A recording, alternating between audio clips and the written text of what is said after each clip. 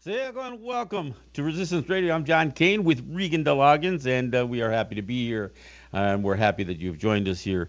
Um, Look, before I even introduce Regan, let me remind people again, as we all do, that we are listener supported radio, and we count on your support for the station or stations that air our broadcast. And we ask that you make a contribution to WBAI and WPFW. And so if you're listening in New York, please do dial the pledge line. That's 212-209-2950, or go online to give2wbai.org.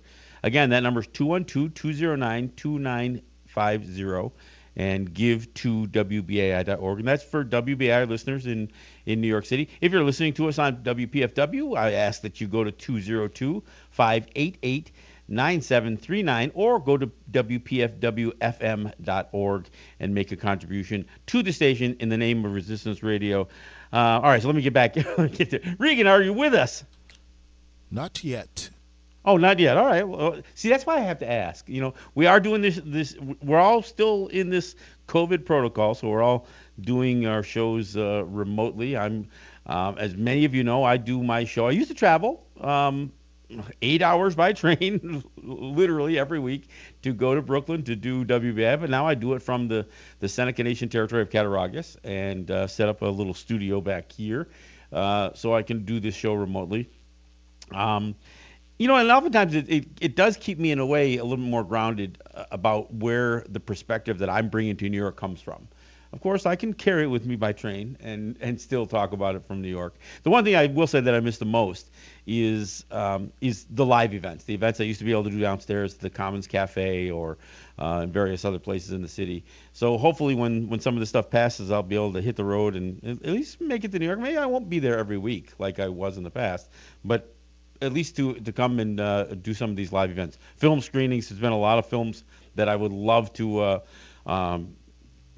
put out there and have the Q&As afterwards, as we have done in the past. And I appreciate all of you who have come out to those events. And of course, now that WPFW has picked us up, maybe we'll get a chance to get down to Washington to do a few events down there as well. So that's what we still have to look forward to. Now, there's a lot of stuff that goes on. And we talk a lot about Native perspectives on the issues that affect us all, and sometimes just Native issues that you may not be familiar with at all. Obviously, one of the biggest things that's in the news is the conviction of the killer cop. I don't even want to mention his name, so I don't even bother. But this killer cop in Minneapolis. And look, I saw the euphoria, and I don't blame folks for celebrating and feeling, some little twinge of vindication to see one of these white cops killing another unarmed black man being convicted of a charge, and in this case, a murder charge, albeit only second degree and third degree murder. But I'm telling you, I just feel like it's got to be put in perspective. And there's a lot of speculation because it'll be another 8 weeks before they actually sentence him. But among most of the voices that I've heard about the sentencing is the suggestion that he will probably get something along the lines of a 12-year sentence. And look, it doesn't matter that he was convicted for 3 charges. They don't run them consecutively. They run them concurrently. So he might get 12 years for second degree murder and 12 years for third degree murder, and he can get another 12 years for manslaughter. But they're going to run them all over. He's going to serve them all at the same time, so it's going to be 12 years. And it's not even really 12 years, because in Minnesota, you only serve 2/3 of a sentence. That means in 8 years. So this guy could literally be out free and clear in 8 years. And look, I know there's some talk about enhancing the sentencing because of children who viewed it and that kind of stuff. But that's really where we're that's the concern, right? That's the concern. Regan, have you joined us yet? I hope y'all can hear me okay. Yes, yes I can. Yes, I Great. can. Regan, give me your thoughts on it for just a bit. Just give me your thoughts. Particularly about The Derek. conviction in general, and Oh, okay. how euphoric people should be about this. This has been a difficult thing. I was actually having a conversation with a friend before the show, specifically about this, because I've been struggling really, as many of us have, with the conviction. And I think for me, this is not a time, this is not celebratory. I personally, and this is coming, of course, from, I'm a non-black person, though I am a person of color. So I feel like that is a really important uh, lens to be that I'm expressing. It's from this particular lens, which is that I don't find justice in this, but I'm also an abolitionist. So I don't find justice within the carceral system at all. And I don't find this to be just or joyous because, in the end, um, another black man had to die. And I don't find justice in this because, as the conviction was being read, um, as like literally as the conviction was being read, and people were celebrating, Columbus police officers killed a young black girl. Ma'Khia Bryant, age 16, was shot to death by cops when this conviction was coming down. And I think that that is something that, for me, I can't celebrate this. First, because I don't support the carceral system. There is no justice in putting this man in prison, especially knowing that the prison system in itself is a problematic system, and knowing that he will not serve a lot of time. Also, he was convicted not on first degree, so it was as if it was an accidental murder. So I think that that's really important for us to frame this when we all know the reality is that Derek Chauvin knew George Floyd was an abhorrent racist and had a history of being a violent cop. And all of that is kind of pushed away because, oh, he's been convicted. We are getting justice out of this. But I also say this again because when the verdict was read, I was sitting in a park, and I live in Bed-Stuy, which is a historically black neighborhood. And as I was sitting there, everyone in the park began to cheer, and the cars were honking, and people were really finding joy in this moment. And as a non-black person, I can't speak to what this looks like as justice within the black community. And of course, like there is this struggle because we've been trained to see the carceral system as just, that I was like, oh yes, of course he should be in jail. He committed a crime and he deserves to be punished. But then, as you just said, there's this reality that he won't serve a lot of time. Also, it's already been announced that he will not be put in general population. So we know that his time in prison, which will be short, will not be an actual experience of prison. He will have It'll a be privileged. privileged experience Exactly. of prison. Exactly. Yeah, and so that's really important to note that this man who committed a violent crime, this police officer who committed a violent crime, who killed another unarmed black man, part of this legacy of the maintenance of Jim Crow, he will not be in general population. He will have a shortened sentence of privilege. And I think that that is something that I find and which is another reason that I'm an abolitionist, is this, it's just, there is no justice in this. You know what would be just? And let's George let's Floyd be clear wasn't here. dead. There's still qualified immunity, which means, look, and I've heard stories, and I don't know if it's true that this guy is like, banked like $1 million between he and his wife or whatever else, but there's still qualified immunity. He will not ever have to face any financial obligations because of this. I mean, yeah, the police department, they make their settlements, right? But cops are never held to account, so he won't even be sued personally. And to make matters worse, he doesn't even risk losing his police pension.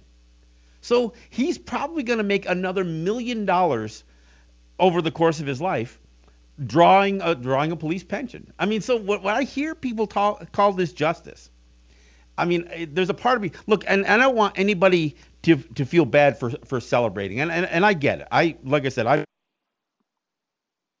but we all know, and I've mentioned it many times, that Native people, actually, die by cop at an even higher rate, not a higher volume, but a higher rate than anybody else. So, I still took this very, very personally as I was watching this. And look, I was hoping for a conviction. Don't get me wrong, but I don't look at this as in any way, shape, or form, any type of justice. I can't help it. Something I started visualizing the scales of justice, and hear me out of this one. So on one side, you have somebody like a dead person, like George Floyd or Breonna Taylor or anybody else. You have on one side of that scale somebody with all of us just hanging off the edge of that scale, trying to keep it balanced or trying to get some balance. And what's on the other side? You've got cops, heavily armed cops, militarized cops. You've got, a whole body of really tough crime bills and crime laws out there. You've got judges that have already shown bias. You've got prosecutors that have shown bias. You've got the whole system of lawyering up that really are always going to try to convince their people. Look, I went through this. I went through a criminal trial, and the lawyers tried to talk you into taking a plea deal. So they want you to plead guilty, even if you're not guilty of anything. You've got this whole system of surveillance and weapons and equipment and a prison system. You've got all of these things on one end of that balance, right? And a bunch of us hanging off the edge on the other side. There's no way that this thing is ever, this idea of justice being blind and that there being some sort of balance here. There's no balance here. And again, just as you pointed out, so this guy gets convicted of second-degree murder. So for the rest of his life, everybody can call him a convicted murderer, right? But in the meantime, George Floyd still died. Breonna Taylor still died. This Bryant girl still died. The Dante Wright who just died. All these people, Freddie Gray and Eric Garner and Sandra Bland. These people all died. There's no justice there. There's no way that you can balance. The scales don't balance here. And why doesn't it balance? Because exactly what you said, Regan. This system was never geared for this. It was never geared to be balanced. This wasn't about making sure that, it's been brought up on some of these other, networks and talking heads and it's been reminded over and over again that the police started out being slave patrols. The whole idea of arming citizenry to come up with was about slave patrols and, frankly, to defend against the nerve of some of those Native people who might want some of their land back. So this is about being able to shoot Native people and Black people. That is literally, I think that people don't, I just finished up a history seminar specifically on unregulated police policy. It just finished up last week, and it was really interesting to be in conversation with other historians talking about the history of policing and understanding how that affects unregulated police policy today.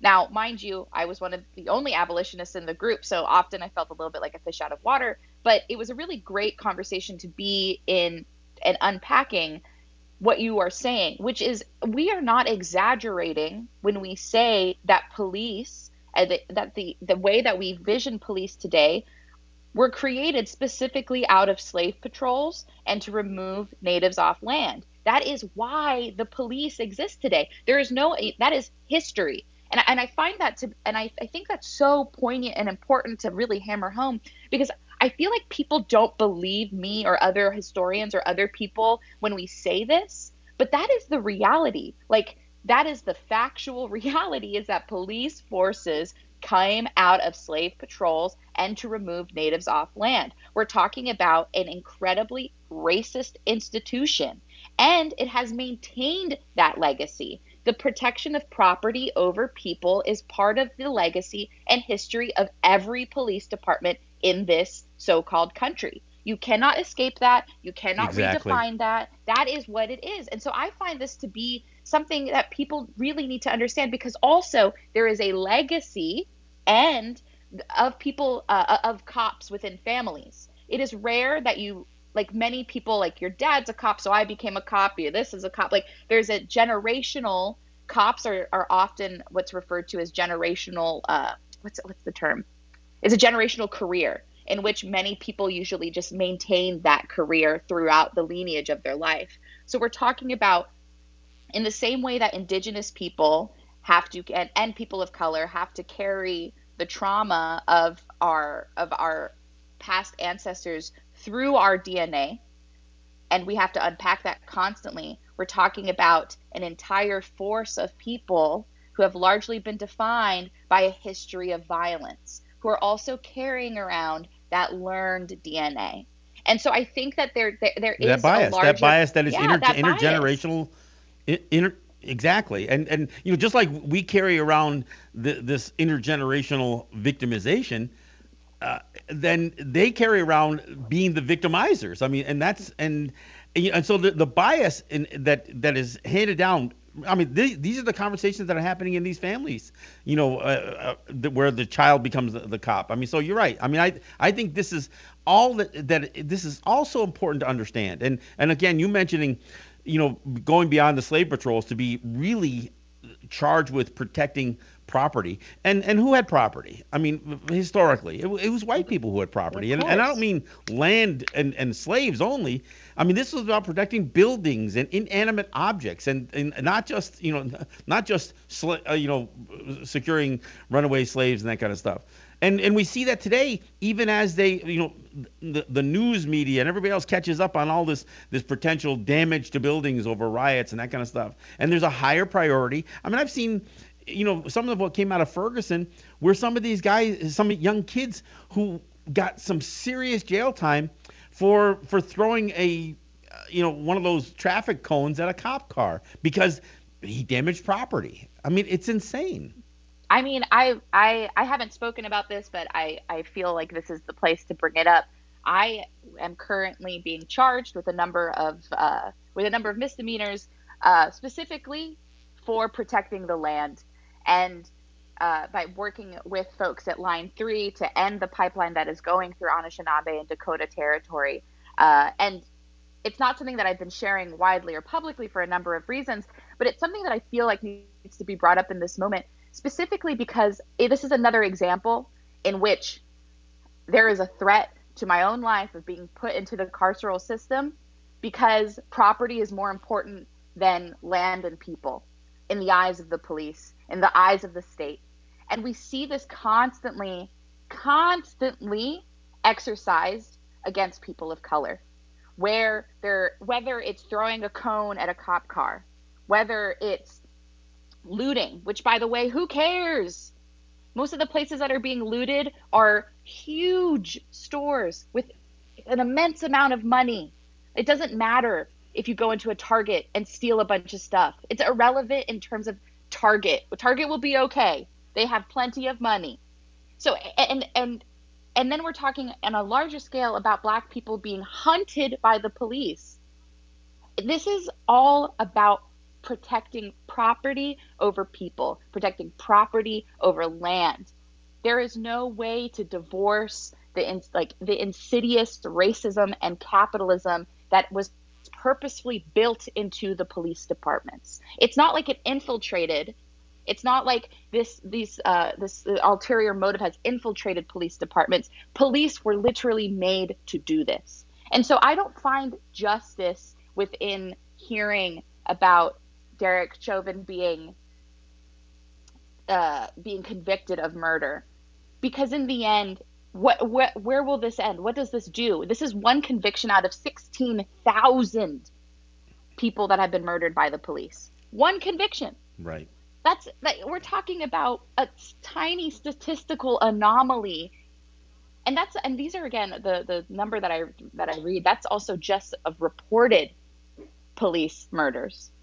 Like, that's not even right. Of unreported police murders. That doesn't even cover the history of police murdering specifically Black men. So I don't find this to be just. And you know what I find even more absurd is the reaction by politicians in terms of the conviction. And I wonder, I assume you have, but I wonder, John, did you see what Nancy Pelosi said? I heard what she said. Oh, yeah. God, Oh, it was man. absurd. I'm going to read it. I have it pulled up. Please because I need do. people Please to- do. Because this is what Nancy Pelosi said about the verdict, okay? Thank you, George Floyd, for sacrificing your life for justice, for being there to call out to your mom. How heartbreaking was that? And because of you, your name will always be synonymous with justice. End quote. I was so angered.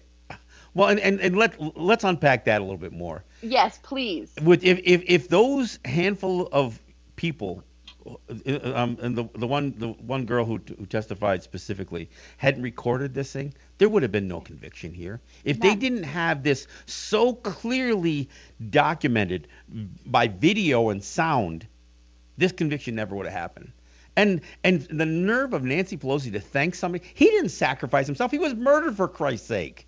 Yes. He didn't sacrifice. He didn't volunteer, to be on the front lines of social justice. He was a victim. And look, it's one thing to say your death, will not be, in complete vain or something like that. But to thank somebody for sacrificing, man, don't these people think? Well, also, okay, we have to talk about the term sacrifice, because sacrifice is so often used in terms of justice and is a way to avoid abolition. And also a way to exalt people into a status of hero without unpacking the reality of what is happening. So first of all, it wasn't a sacrifice because it wasn't a choice. He didn't choose. Right. It somehow bizarrely suggests that George Floyd had a choice in this situation, when actually there was no choice and there was zero control over that, and he was murdered. So first of all, that's absurd. Secondly, the term sacrifice is often used in communities of color as a way to justify constant resource extraction and violence.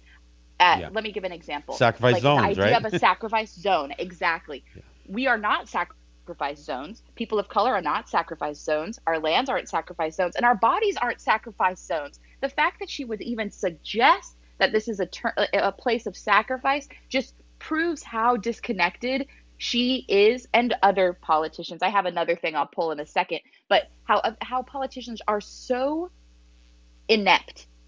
And truly, it is. I thought it was crazy that she would even bring up the fact that he called out for his mother before he was murdered. I just think, and that the fact that she finds that his name will always be synonymous to justice. The entire quote was so tone deaf, and I'm glad that she's being dragged about this. And CNN even wrote an article, and I'm not saying CNN is like where you should get all your news, but I'm just surprised that even CNN wrote about how tone deaf her statement was. And this just brings up the reality that there is a disconnect between the fact that George Floyd was murdered and this conviction. There is a disconnect there, and somehow this is going to continue to placate reformist ideologies, using the term sacrifice with strategic and violent. Well, and when you use words like sacrifice, it's almost like you justify it. You're saying, you did good. You did good. Exactly. How dare he? And there is no greater good out of this thing. And his name is not synonymous with justice. It might be synonymous with one of the rare convictions of a white cop. But I want to back up just for 1 second, because I got to get back to this notion of why he wasn't charged with first-degree murder. And the reason he wasn't charged is because with these two charges, a second and third, they didn't have to prove intent. And that bothers me in many ways, because if you're a racist, you don't have to have a specific intent against George Floyd. If you already think that black people's lives don't matter, or any people of color, that their lives don't matter, you don't have to have specific intent towards that individual because you've already diminished the value of life. And somehow the idea of killing without intent is better. I mean, there's a language issue here, and there's a message in this thing. So if you just kill somebody because you can, that doesn't mean you had intent, and so that means you get a lesser charge. Yeah. And so all of this stuff gets back to this notion of the so-called justice system and the flaws that exist in it, and how this thing, how this thing weighs out. As I talked about the scales of that justice. It is so weighted against the one side is so weighted against justice. I mean, look, I've heard, and this judge, for instance, who is supposed to be the arbiter of this justice, he's already weighed in. I mean, his comments about Maxine Waters' comment, has already shown bias. And we've seen judge after judge after judge that you can clearly see the bias they have. I've seen judges literally in actions, even back here in Seneca territory, that have bolstered the state's case against a defendant. And this is what we see. So all of those things are on one side, and then there's us, and we're not even, frankly, most of us aren't even fighting for justice. We're fighting for our lives. Yeah. And that's not even justice. I think that what I hope that folks understand, and something that I'm really thankful to have in this police policy course that I took, or unregulated police policy course that I took, I was really thankful that one of the things that the instructors really tried to hammer home, which I don't think a lot of people realize, is that the court itself is a part of the system. That we're not going to find justice within the court system. Judges are also a part of a racist carceral system. And so I found this to be not just important, but also eye-opening, that laws often uphold poor police conduct. Judges often uphold poor police conduct. And I think this is one of those examples that even though he was convicted, the lack of a first-degree murder charge proves to me that the courts are scared to charge someone who overtly targeted this man, overtly killed George Floyd, even on video, with plenty of people testifying that he knew George Floyd from the past. With all of that, we still do not see a real conviction. We do not see a real charge with a real conviction. And I think that is something that I'd never really considered until I've been reading more and more about abolition and the judge's role within upholding police reform. And it's shocking to me, but we can't divorce the courts as participating in the system of policing.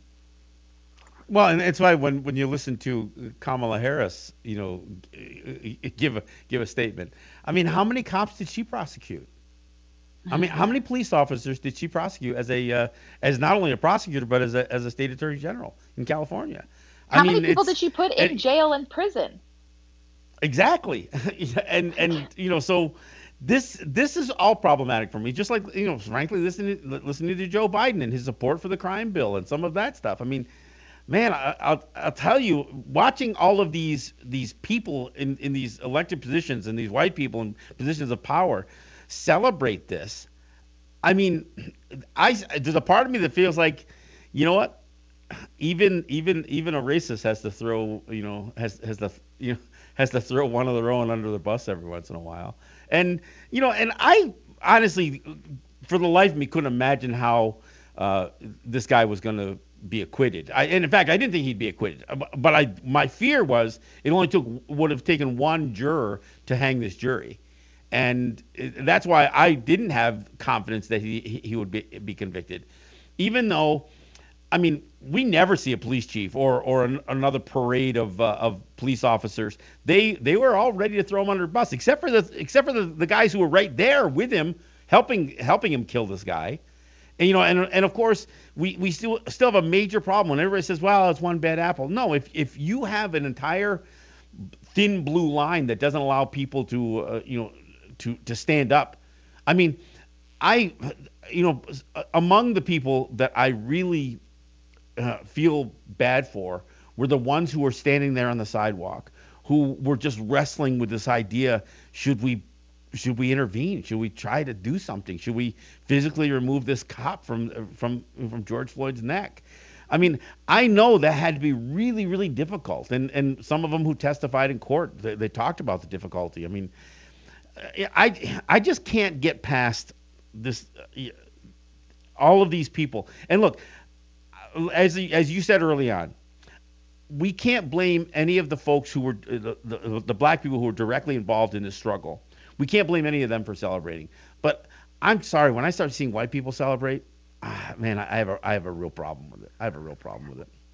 It's just a hard, and it's a hard thing to unpack as a person of color, who is not black. Is where is my role in supporting, black joy, especially in a time of such abhorrent violence against the community. And like when we call for actions like Black Lives Matter actions, we follow the lead of black organizers always, and we listen to their voices and we uplift their voices, and we do what we are meant to do as accomplices in this fight against the police state, against settler colonialism. And so it was one of those moments for me, especially when I was sitting at the park and people were celebrating, community members, who I know and I'm in community with, celebrating, and not to be that person that's like, well, there's no justice in the carceral system, like That's why I'm glad our show is a couple of days afterwards, so we can have this conversation without feeling like killjoys necessarily. But also, it's also an important conversation to have, which is that like there is a spectrum of radicality, and radicality as a practice is hard. We read radical theory or abolitionist theory to really like inform us, but then we also live under the boot of the settler colonial state. So what does it look like to be an abolitionist and also to be in a state that does not does not support abolition?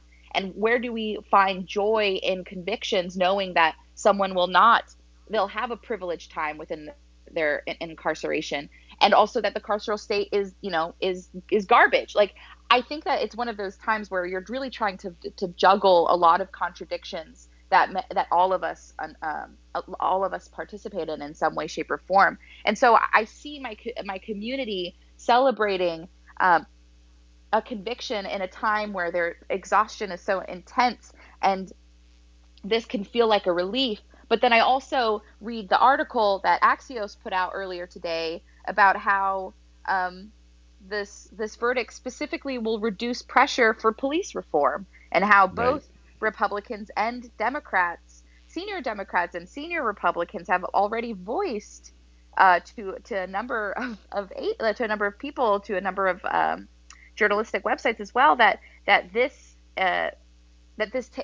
conviction takes the pressure off police reform. And, see, the system worked. See, it works, right? Yeah, everything's fine. We're all good.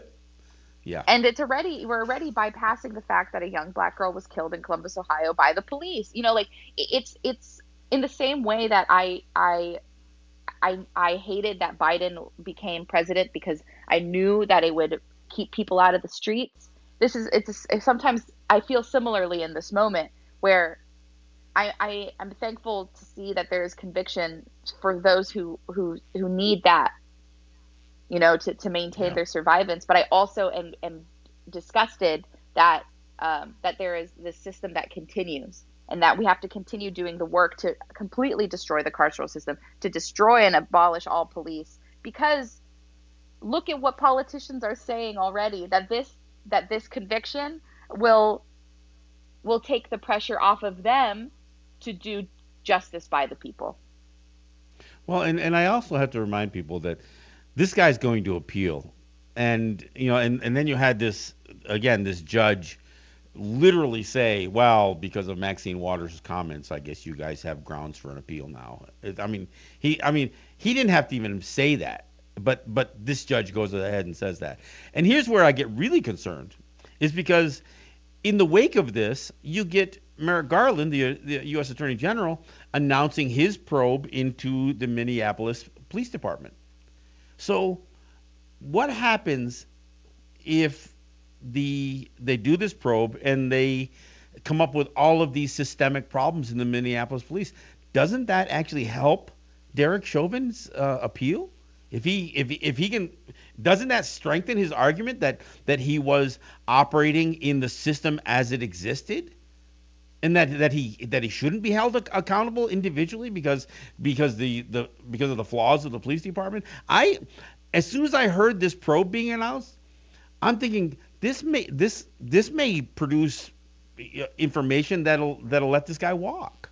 I mean, and look, I'm not a lawyer, and I rarely even hire them, so I could be completely off here. But I gotta tell you, there's certain things that I hear that become these little triggers for me that suggest there's something else going on here, and I'm thinking this guy's convicted. If somehow the U.S. Attorney General and the Justice Department comes through and come up with this big laundry list of shortcomings that the Minneapolis PD has, I don't know how that, and we know they all have shortcomings, right? We know that this is all systemic.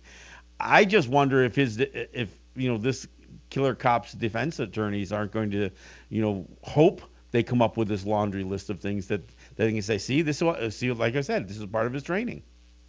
I also am fearful that because people are becoming so fixated on the Minneapolis PD, that there will be the narrative will now become, oh, this is a Minneapolis issue, this is a Minnesota issue, when the reality is this is a national issue.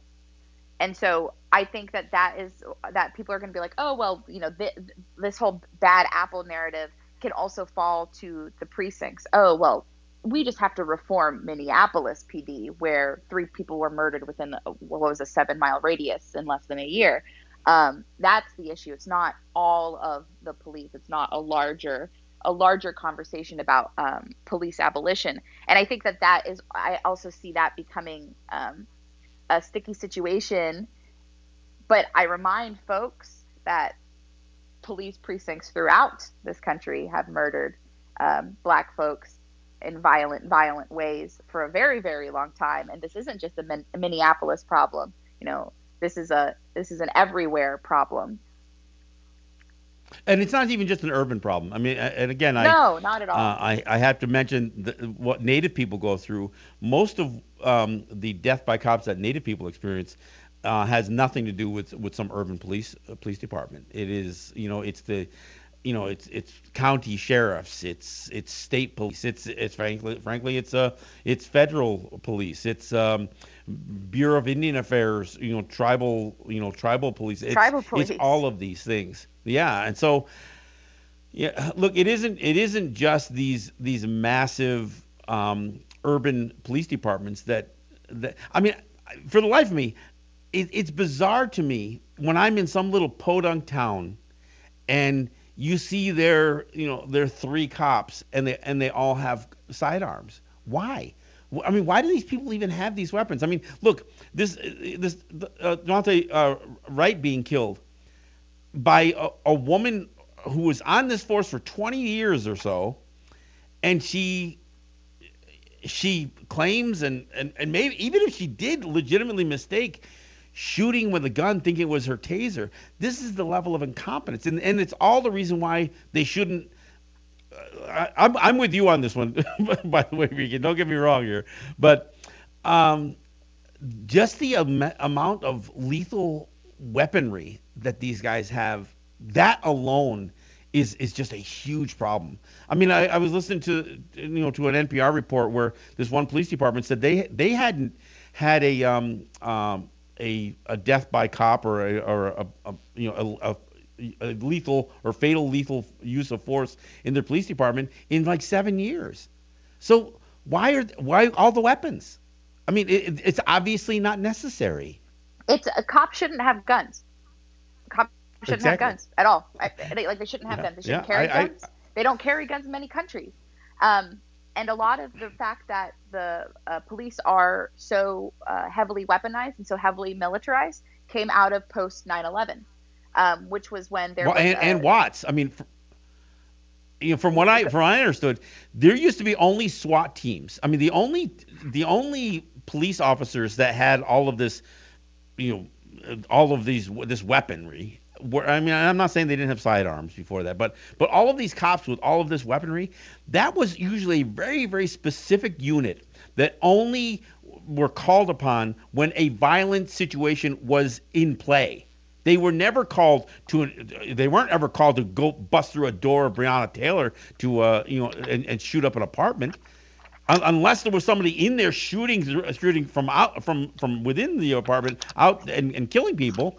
There would never be this kind of militarized police force that would show up. So this is how much things have changed when basically some of this change came because of not just 9/11, and I'll give you that, but from what I understand, these SWAT teams became elevated as after there was more uprisings of people of color.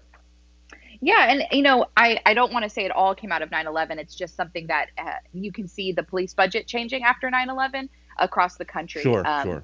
And the weapons that police then carry become military grade. And that's why when you see the NYPD, they now look like the military. The NYPD doesn't look like, the Billy Club wearing cop that you see in the film. That's actually not the reality. The NYPD is one of the most well-funded police departments and incredibly militarized. But that's also true across the nation in larger cities. But also, not even just in larger cities, a lot of this funding has infiltrated, and a lot of this weaponry has infiltrated into smaller police precincts throughout the country. So we're talking about people who are maybe not super well trained, because to become a cop, it doesn't take a lot of training. It's 6 months. Being given military grade weaponry and then told and participate in the violent extermination of people of color. Like, this is actually an ongoing participation of genocide. And so I find that the militarization of the United States Police Department as police departments throughout this so-called country is incredibly important to the continuation of violence, because this is an absurd way to arm people. There is no need. Also, there should never be a mistake between taser and gun. I don't believe that, by the way, for folks who may think that just because we're talking about it. I do not believe that. That's absurd that she thinks that that's a way to appease her guilt. Also, yeah. I think it's incredibly important for folks to understand that what was her first name?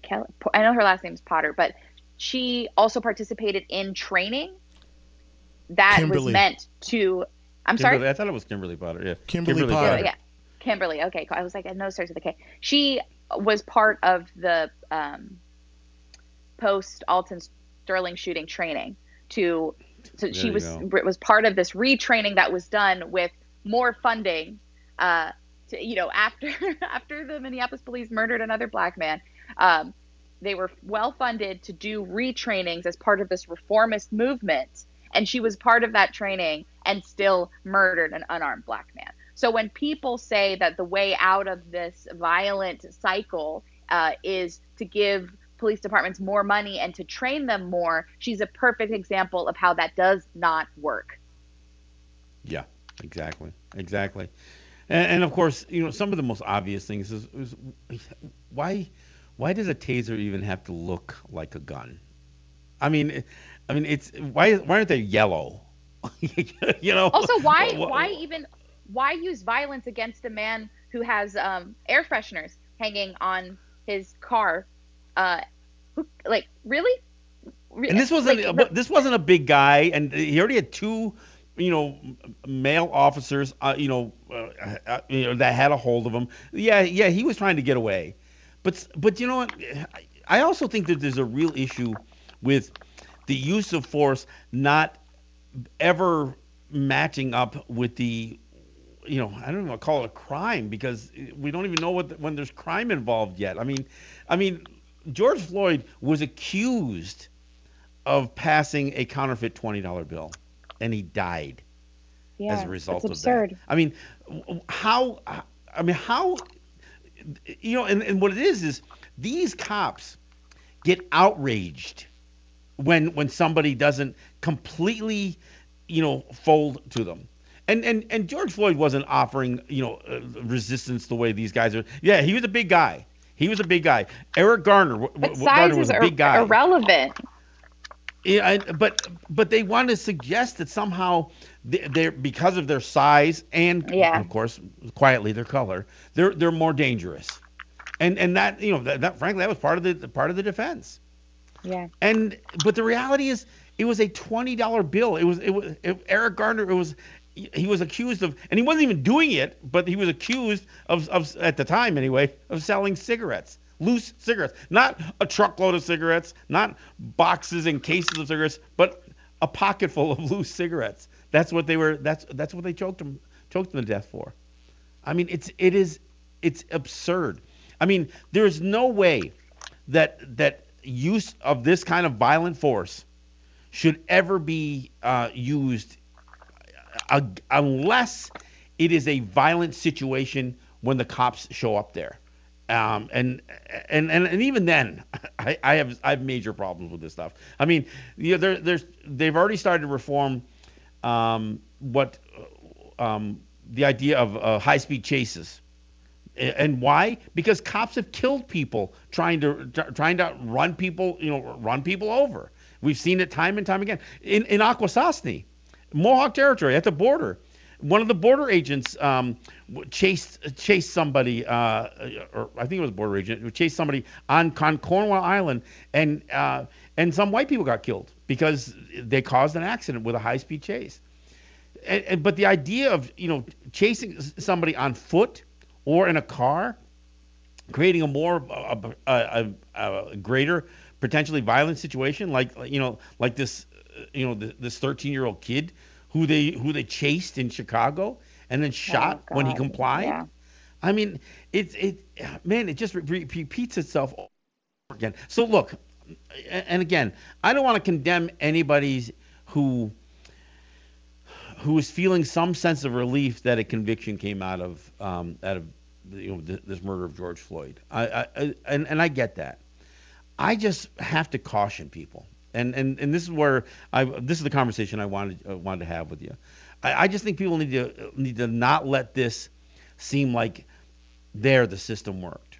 I just don't want people to become complacent because what won for the good team. I mean, it isn't that. It's not even. It doesn't even work that way. And look, I heard some of the folks were calling this a win.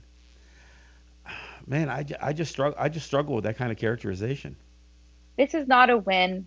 There is no such thing as winning under settler colonialism, under capitalism, without the complete destruction of both the institutions of settler colonialism and capitalism. We do not find justice in a carceral system that was made to maintain slavery. We do not find justice in putting one killer cop away when the reality is that all cops are killer cops. This isn't justice for a number of reasons when we talk about the larger scale of oppression that the police force maintains. Abolition is absolute. It calls for the destruction of the settler state. Anything less is reformist, and reform celebrates oppression through tactics of assimilation. We're not out here because we want to maintain the status quo of how the police manage and police us. There is no justice under a state of oppression. And people who don't get that don't understand what oppression looks like and what it feels like and what it is like to be everyday targeted. And many of us don't understand that as non-Black people as well. And so I just find this discussion of justice to be so absurd when the reality is that this is not justice. The real justice is that George Floyd should still be alive. The real justice is the complete abolition of police everywhere, because it is a racist institution. It's the destruction of the carceral state completely, and it's the complete upheaval of settler colonialism. It's all interconnected. We can't ignore how it's interconnected. And we also can't ignore that someone was murdered in order for us to continue, not just someone, many people over years have been murdered by the police. You know, like this is not justice. This is not justice. Well, and the crazy part is, I think about, and I'm wearing my, I'm gonna flash it on my Facebook page here. I've got my Colin Kaepernick, 7 shirt on. I haven't heard from Colin Kaepernick in any of this, and I'm curious. I'm wondering if the reason we haven't heard from him is because he's not providing the narrative that people want to hear right now. Because his concern wasn't over one conviction. His concern was the problem, the bigger problem. And Yeah. and of course, if you want to talk about justice, look what happened to his life. I mean, the idea that somebody did about as peaceful a demonstration as possible to bring attention, and he was eviscerated, in the media, by the very profession that he participated in. I mean, and now, and I get back to your comments about looting. You know what? I get people, trying to raise that as a big issue, but you know what? If there isn't some destruction of personal property when these things occur, why does anybody think the Washington football team changed its name? It wasn't because they got a conscience, and it's because of Target and Walmart and Nike and Amazon and some of these places who know that they have been the beneficiaries of some of these, some of this racism, and they're responding to their concern about it taking money out of their pocket, and that's why they press this issue with the Washington football team. So I mean, also there's a no. Go ahead. I also think that's something that we talk about with looting, when people are like, oh, why are they looting? Why are they looting? It's just such a capitalistic way to think, because why are you protecting capital over life? Why do you care if a Target is looted, if a Walmart is looted? Like, why do you have such commitment and such loyalty to a company that doesn't care about you, that destroys the earth, that doesn't actually want anything from you but your money? And I just find that to be an absurd thing that people bring up. Oh, they shouldn't be looting. Don't tell people of color how to manage our anger. We are righteous in the anger. We're talking about lives, and you're talking about T-shirts on shelves. Don't waste my time. Not the Starbucks. Not the Starbucks. Not a Starbucks that not only supports Israel constantly with financial money, but also just is destroying the environment with its single source origin coffee. Like, do not. It's an absurd argument. Stop making it. Yeah, and I agree completely. I agree. Hey, by the way, because I don't know how short our time is here, were you able to check out Exterminate All the Brutes at all? No, you know what? I'm so glad that you remind me, because it's on my list, and I'm going to do that. And I'm going to watch it so we can talk about it. Yeah, we got to talk about it, because there's interpretations that need to come from some of this, because it's artistic, and so some of it is subject to interpretation. So that's what I really look forward to. And for those of you who are listening, to Regan and I have a conversation here. By all means, check out Exterminate All the Brutes. I look forward to having a bigger conversation. Regan, thank you so much, and look forward to doing it again next week.